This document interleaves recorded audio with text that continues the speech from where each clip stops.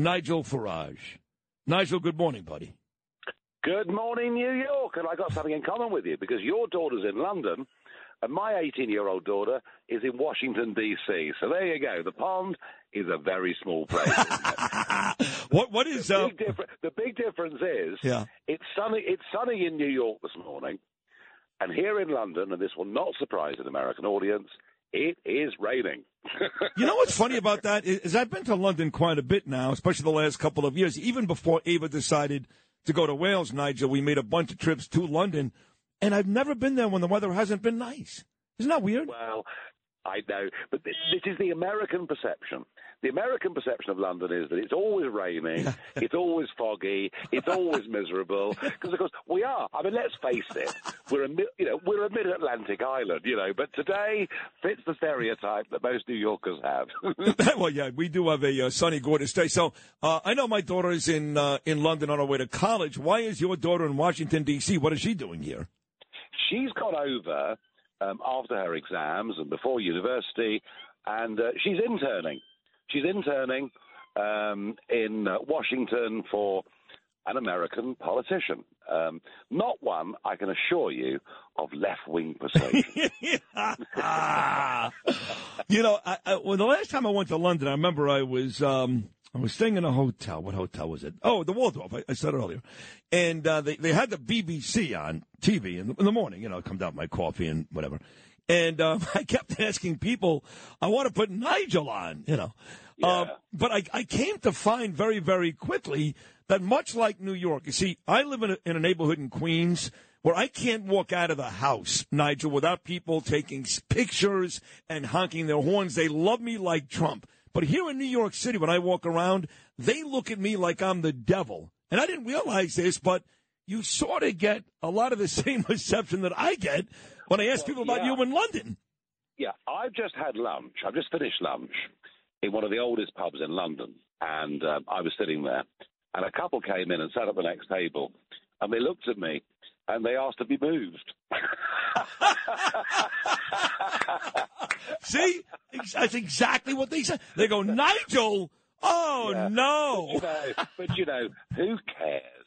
Who cares? Because the truth is, in the center of our big cities, we've got this metropolitan elite. They're all well off. They're all white.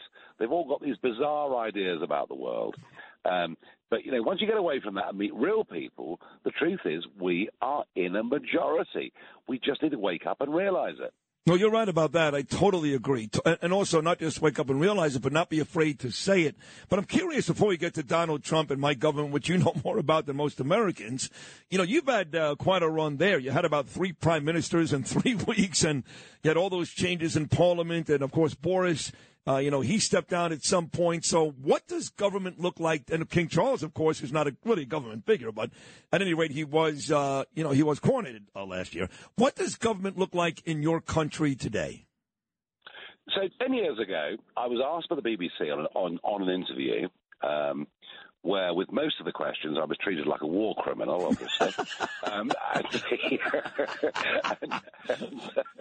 I was asked, what did I want to achieve with my UKIP revolutionary movement, political revolution, peaceful revolutionary movement.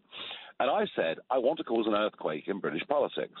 Well, do you know what? I did that. It was called Brexit, and they couldn't cope with it. And that's why we've had lots of prime ministers, lots of finance ministers, and now we finished up with this guy, Rishi Sunak, who no one's ever voted for, but hey, he's there. But in 2 hours' time, we are going to get one of the biggest policy statements we've seen in Britain for 30 years. Wow. He is going to do a volte-face on the whole net zero agenda. He is going to say, after 2030, for several years, we can go on buying petrol and diesel cars. He's going to say, if you live out in the rural areas, you can keep your oil tank. He's going to say, you don't need to get some ludicrous heat pump put on the side of your house that costs you a blooming fortune. So there's a big U-turn coming this afternoon. The whole Westminster consensus has been obsessed that carbon dioxide is somehow a pollutant. I mean, quite how it's a pollutant when you pump it into greenhouses to make tomatoes grow, I don't know. So actually, we're beginning to see a failing Conservative government finally get just a little bit more conservative. And I found out a fact yesterday that a firm called Huawei, they're a Chinese energy company, right? They produce more carbon dioxide, that one company, than the whole of the UK every single year. Wow. Every single year. So we're beginning to get, some signs. And I did my stuff in politics. I'm now doing it on media and social media. The good thing is they're all terrified of me, as they should be. And we are beginning. But I mean, basically, we've finished up with a conservative movement that could have been run in America by Mitt Romney. Yeah. That whole kind of thing. We've not had the right. And Boris was an attractive fella. He's uncombed hair, and he's quite witty, and he can't answer a straight question how many kids he's got. So he's sort of a rogue, but he's vaguely amusing. But on policy, he's been a disaster. Yeah. I suspect we're heading next year down more of a socialist route. I think the Conservative brand's been damaged, but I think America's in a very different place. I think that Trump, for all his difficulties, and my goodness me, they've made his life hard. I just think, and I've had a 40-year association with your great country. I worked for American companies. I've been involved with American politics and media, and I love America. And I just think the time is right now for Trump to become number 47. Yeah, so do I. And Donald and I have gotten pretty close. He was on the show 2 weeks ago. He's been on twice over the last 3 months. I know you and he are very close. He loves you. And I think you're right. And there's a lot of reasons for that. But before I get to Trump, one last thing on your country. We talk a lot in the United States about China. That's our number one enemy. I know people say it's Russia. It's not. It's China. And part of that is this Ukraine-Russia war, which we know that China's watching very, very closely to see what the Ukrainians do, to see what the United States does. So that could be a proxy on that as well. In the streets of London or the UK where you are, Nigel, there's a lot of talk about China being the world's number one enemy. And how do you feel about the Ukraine-Russia conflict? You've got to understand that we're 3,000 miles closer to this than you are.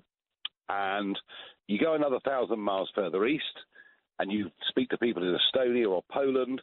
I mean, they are terrified of Russia because of the Soviet past and everything else. So that's an important thing to understand. I cannot condone what Putin has done in any way at all.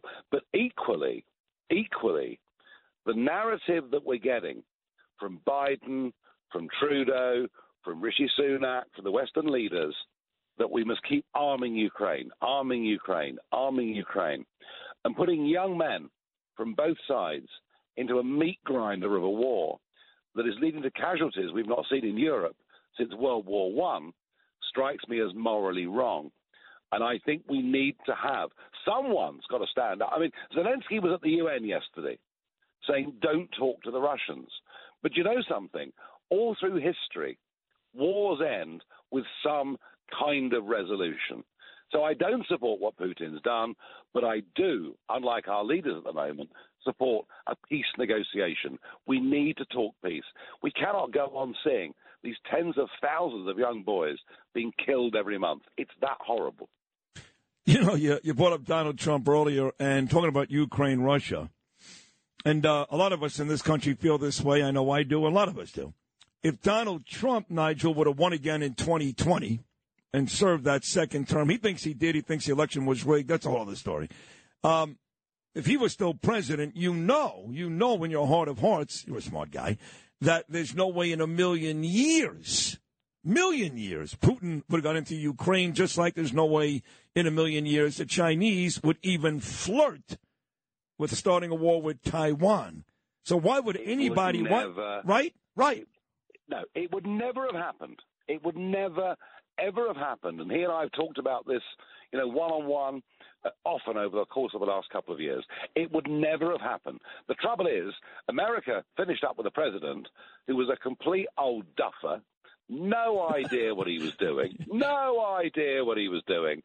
And he unilaterally withdrew 3,000 troops from Afghanistan. They weren't fighting in the front line. They were helping the Afghanistan army. He handed Afghanistan back to the very same Taliban we'd fought at great cost for 20 years. And you know what? Pro rata, on size of population, we put in every dollar and every human life that you put in, all right? We stood with you all the way in this, equally.